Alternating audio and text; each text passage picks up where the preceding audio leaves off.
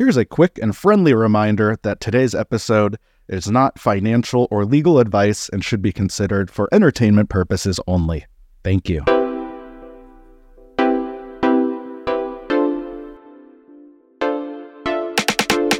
Hello, friends. Welcome back to the Pay Active podcast. As always, I am your host, Eric Rosenberg, and today we have a really fun topic to talk about at the beginning of the year. That is financial management apps and how to stay safe when using those apps online. So there's a lot of different apps out there, and we know if you use the Pay Active app, we have some really cool budgeting and automatic savings features built in, but there's a wide range of other apps you can use to supplement Pay Active and improve your finances. That includes budgeting apps, credit score monitoring apps, investment monitoring apps, and a whole lot more. And today's guest is an expert in financial technology, or fintech as we like to call it. His name is Bobby Lee. He's based in the Bay Area, where many of these financial innovations are coming from. And that's also the area where Pay Active is headquartered. So shout out to the Bay Area. And I am excited to chat with Bobby all about financial apps and how he uses them and what he looks for. And then a quick wrap up talking about financial security, why these apps are safe, and how to stay safe online when using your financial apps. So let's dive in with Bobby Lee. I've known him a long time through the FinCon community. We've conferenced together and talked all about money and budgeting. And he runs the FinTech competition every year at that conference. So he's one of the top experts I know in financial technology and money apps. And I'm so excited to have him on the show. Oh, I'm so excited to be here. Thanks for having me on, Eric. Yeah. So what are your top tips on the way you think about choosing financial apps? Like, how do you decide what kind of financial app you might want to use when you're thinking about your money? Number one at the top of the list is usability. If you're not going to click on that app icon and open it up on a regular basis, if you're not enjoying the way the information is presented, and if you're not going to be able to use it because, let's say, the menu is counterintuitive, you're just not going to use it. There's no point. You're sort of back to square one when you didn't have a budgeting or finance app. So that's far and away the biggest thing that I look for is a good app that has great layout, that has intuitive menus, and that you're going to be able to use on a day-to-day basis. Easy to use is so important. I know when I think about my mom, her phone and her computer use, if there was a financial app that was only on the computer, she'd probably never use it. But if it's on her phone, she'll probably use it once in a while. And I know me, I'm a super money nerd, so I check mine multiple times a day. But that's just me. So when you find one that's easy to use, that kind of meets the style you like, and I know there's a handful of good budgeting tools out there. We have some built into the Pay Active app for free for our users. There's some more advanced ones out there as well. What are the biggest financial features you look for that help you think about your money in a better way? Yeah, one of the things that I look for is a real-time connection to your bank account. Now, we're all used to seeing, our bank accounts reconcile in the evening, right? This is when all your transactions and everything, all the deposits, all the withdrawals come through and they're cleared for the evening. But you still need that connection to your bank account to know what's happening. Because if you have to manually enter that information, let's be honest here, I don't think anybody still reconciles their bank account manually. And well, if you do, you get kudos from all of us. But I remember balancing a checkbook, but it's been a long time. Oh yes, I just found an old blank checkbook register in a drawer somewhere. I'm like, oh my gosh, those were the days. So that's a big thing. You're going to want to look for that real time connection to pull that information in. And there's different styles and different ways that apps do that. We can get into that a little bit later in this episode. Yeah. So I know for me, that live financial data connection is so helpful. I'm married, so my wife has cards, I have cards, and all of our credit cards we pay them off in full every month, but we use them to earn those rewards. And we have a shared checking account with debit cards attached. We actually have two checking accounts because we're complicated people. So having the ability to click a button and see even, when my wife went to the grocery store in the morning, or if I went and filled up the car, I'll see those charges right away and I'll know that money's gone, so I won't accidentally try to spend it. Exactly. And that's the thing with these budgeting apps. Traditionally, if you think about how, say, 20 years ago, when you had just Quicken on the market, and you had these pieces of software, it's sort of something that you'd have to sit down and think through and analyze and reconcile maybe once a week, once a month. But now with apps on our phone, with real-time connections, with AI, you now have the ability to have more intuitively laid out, better operating apps that keep you up to date in real time. And you're right, that example, did my spouse spend that extra $50 in the account on something, and what was it spent for? Not to sound creepy about it, but in an ideal situation, you're communicating about that, especially when you're in a shared bank account where maybe you have a more limited balance. Yeah. I'm not Big Brother watching all of her transactions. If you're listening, honey, I don't do that. But I do keep track of our accounts. That's part of the jobs at our house that I took on. Yeah. So for me, when I look at a financial app, if I want something more holistic, not just looking at my basic spending, I think the most important features are automatic categorizing of transactions into budget categories. So that takes it a step beyond just what we spent to help me know what did I spend on restaurants, what did we spend on our kids' schools, what did we spend on any different kind of thing, because I want to keep certain categories under control.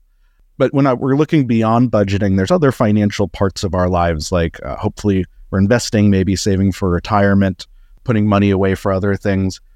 Beyond budgeting, what are the key things you would want to see in a financial app?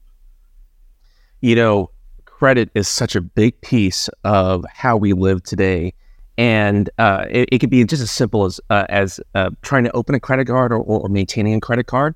But many folks could be on a different journey towards home ownership, towards remodeling their home. And there's so many different facets and ways you can be going on that journey. Credit is oftentimes the biggest struggle for most folks. So I want to be able to see in the apps that I use, I want to be able to see that I can access all three credit bureaus to see all of their credit information and credit scores. I want to see what kind of scores they're giving me. I want to see some recommendations around how I can improve my credit. And that's just one facet of what a good financial app should offer, in addition to the budgeting and frankly, many other aspects of helping to improve your financial life.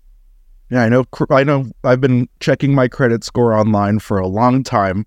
And there's a few good apps that are free that give you that snapshot of your credit score. And a lot of banks do that too. So you might not necessarily need it in a separate app. It might be in your bank's app. If you already have one of those, you can go in and see the credit score they use when deciding if they're going to give you a new credit card or a car loan or something like that.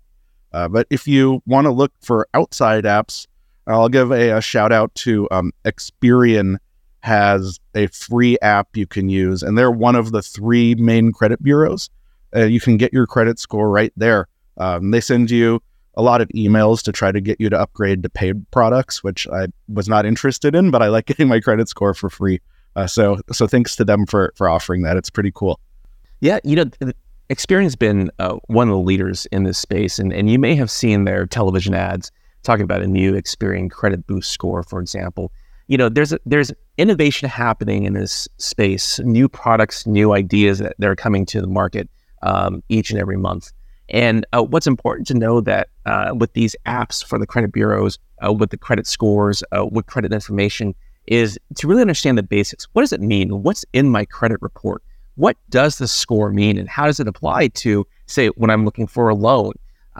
These are things that are a little bit beyond the scope of what a typical app will inform you on. But this is great stuff to look up if you're going down that path of home ownership or taking out a loan, to really understand these sort of next level concepts and definitions and terms and ideas.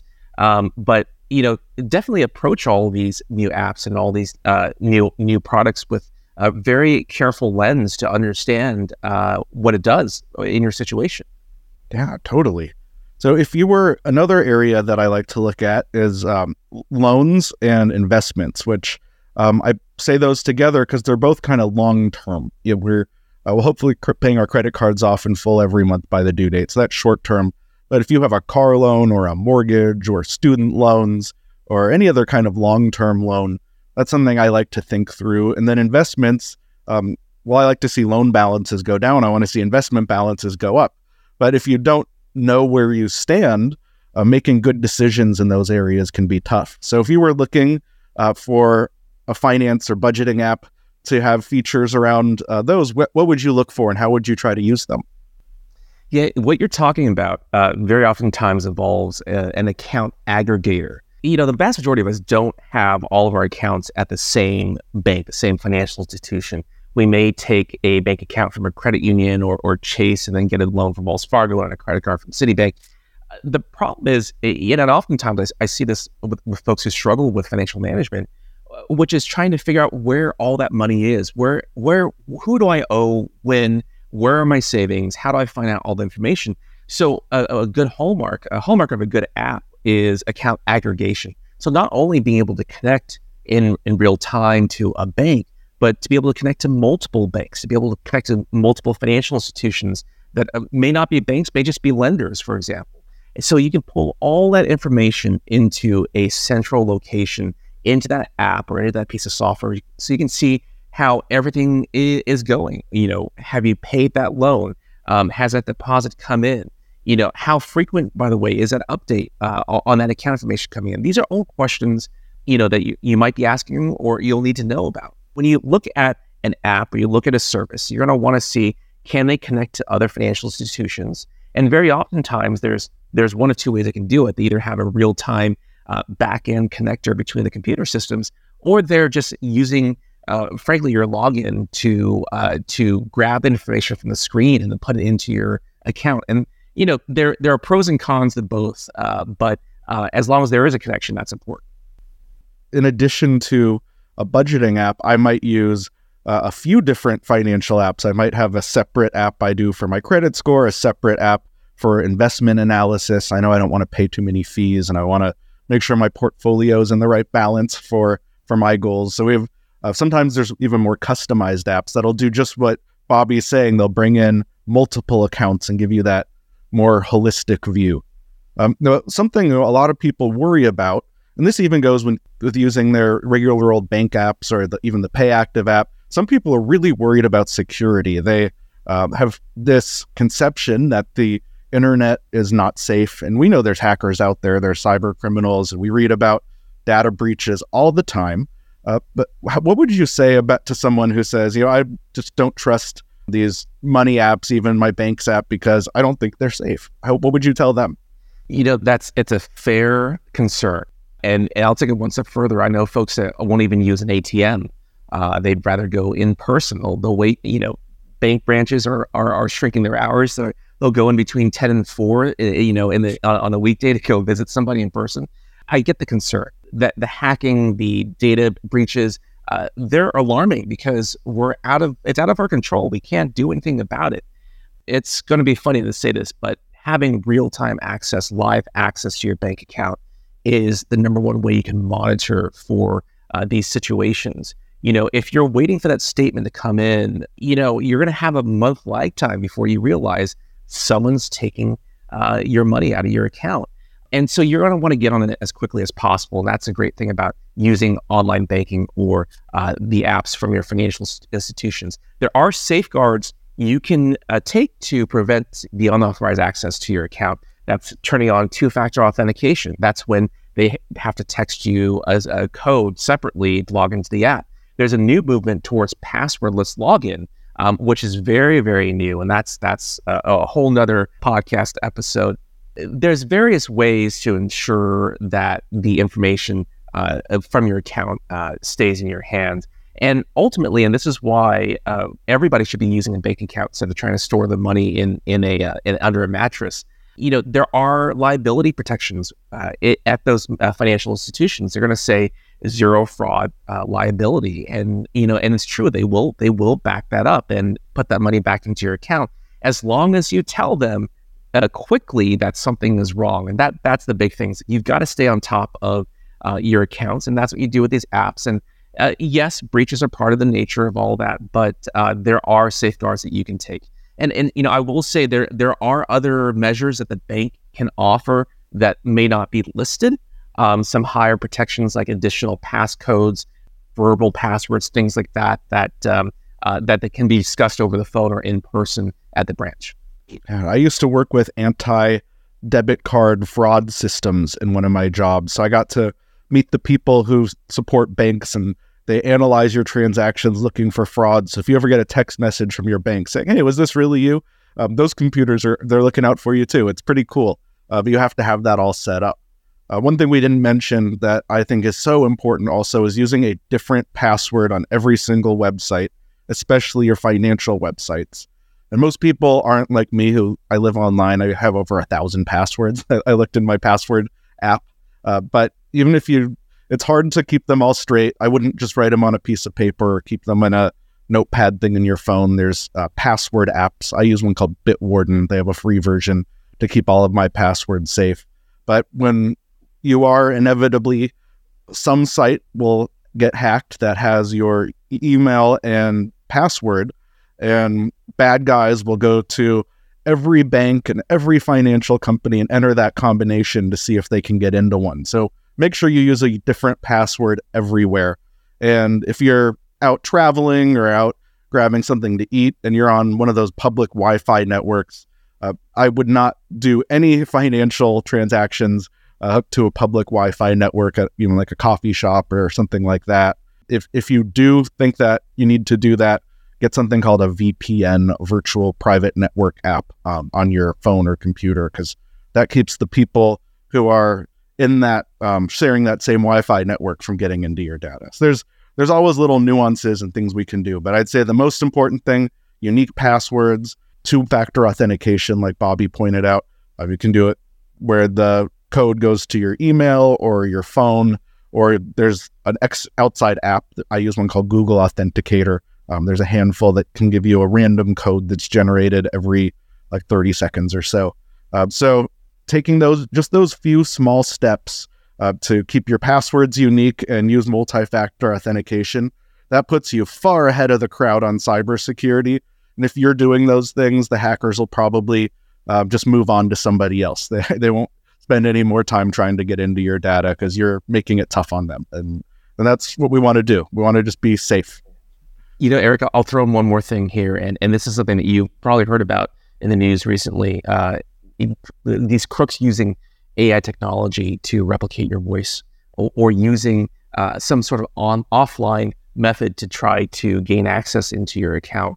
It's very scary to know that someone can try to impersonate you, sound like a family member, to try to get that information, to pretend to be a bank calling about something happening on your account. One big thing to know is that if you are going to get a phone call from the bank saying, hey, there may be fraudulent information, just say, hey, that's great, I'll call you back, and actually call the bank, the number on the back of your card directly, and reconnect with the fraud department, because very often they'll try to impersonate the fraud department, and they'll trick you into giving personal information, because we're all trusting people. They may say oh, hey, before we get into your account, can you read back all 9 digits of your social security number? Those are things to really watch out for. So this is beyond just apps and having an online account. Crooks can do this even if you don't have an online account. They're gonna ask you for this information. So something else to be careful of. Yeah, that's called social engineering. And actually, my mom recently got one of those calls, and I've told her again and again, if it sounds like it might be suspicious, hang up and call back. And one time she called back and it was real. It was her bank. But another time it wasn't. She hung up and she called back the number, a public number for her bank. And they said, oh no, we didn't call you. That was a scam. So good for mom for knowing what to look out for. So all of us and all of our moms and dads and grandparents should know when to hang up and not give out information. Because if your bank is calling you, they already have your information. They don't need it. But if you call them, then they need to verify you, but you know you're actually talking to your bank. These are really good tips and really useful information. We're early in the year, so it's a great time to revamp your finances, think about your financial wellness, get your personal bookkeeping in order by maybe signing up for a budgeting app, or even with the PayActive app, we're happy to help you out there. There's lots of different tools you can use, but as long as you use good cybersecurity, just best practices to keep your stuff out of bad guys' hands, you will be safe and can go forward and confidently manage your money better. If I could just plug one resource really quick, I just want to sound a little hokey, but AARP has an incredible fraud watch team with a lot of great information. You may say this is just for senior citizens. No, this is for everybody to know about and to help you to understand what to protect yourself from. Yeah, I actually used to listen to their AARP anti-fraud podcast. And one of the co-hosts is Frank Abagnale, the guy from Catch Me If You Can, but in real life. He used to be a fraudster, and now he helps the FBI prevent fraud. So I really like that show. Well, if anybody is excited about what they heard and they want to learn more about you and connect with you online, where should they go? So you can find me at 2 Minute Finance. So that's number 2minutefinance.com. Or if you're interested, as Eric mentioned in the beginning of the podcast, I work a lot with fintech startups and participate in fintech competitions to bring a lot of these new apps to a higher level of visibility in the marketplace. So the thing is, a lot of these apps, they come and they go, unfortunately, but the good ones, they really stick around in a lot of people's phones and in their online accounts. So it's important to keep an eye on the new developments and new innovations that are out there. So. But thank you for having me, Eric. Thank you so much, and hopefully we'll have you again. Absolutely. Thank you so much. Well, that was a fun conversation. I could talk about money and budgeting and financial apps all day, but I'm a money nerd. I know most people do not love money and money apps as much as me, but I could have talked on those topics. I just think they're so interesting. And that's where I got a big start in managing my money and getting into this career path where I can help other people with their money.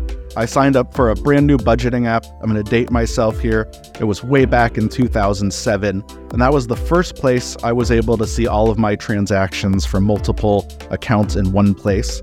And my financial management improved and my financial wellness improved. It helped me pay off my student loans, pay off a car loan, and improve my credit score and get myself on track for a better financial future. So definitely take advantage of what's out there. And if you don't already have it, you should check out the PayActive app. It's available for Android and iOS devices. It's free to sign up, and there are tons of free financial wellness tools built in, including ones to help you better track and manage your money and improve your savings and a whole lot more. So you should check that out. Type PayActive into whatever app store you use, Google Play or the Apple App Store, and get that downloaded. It's just a couple minutes to sign up. So thank you everyone for sticking with us today and listening till the end. Now get on out there and live the life you've earned. Bye-bye.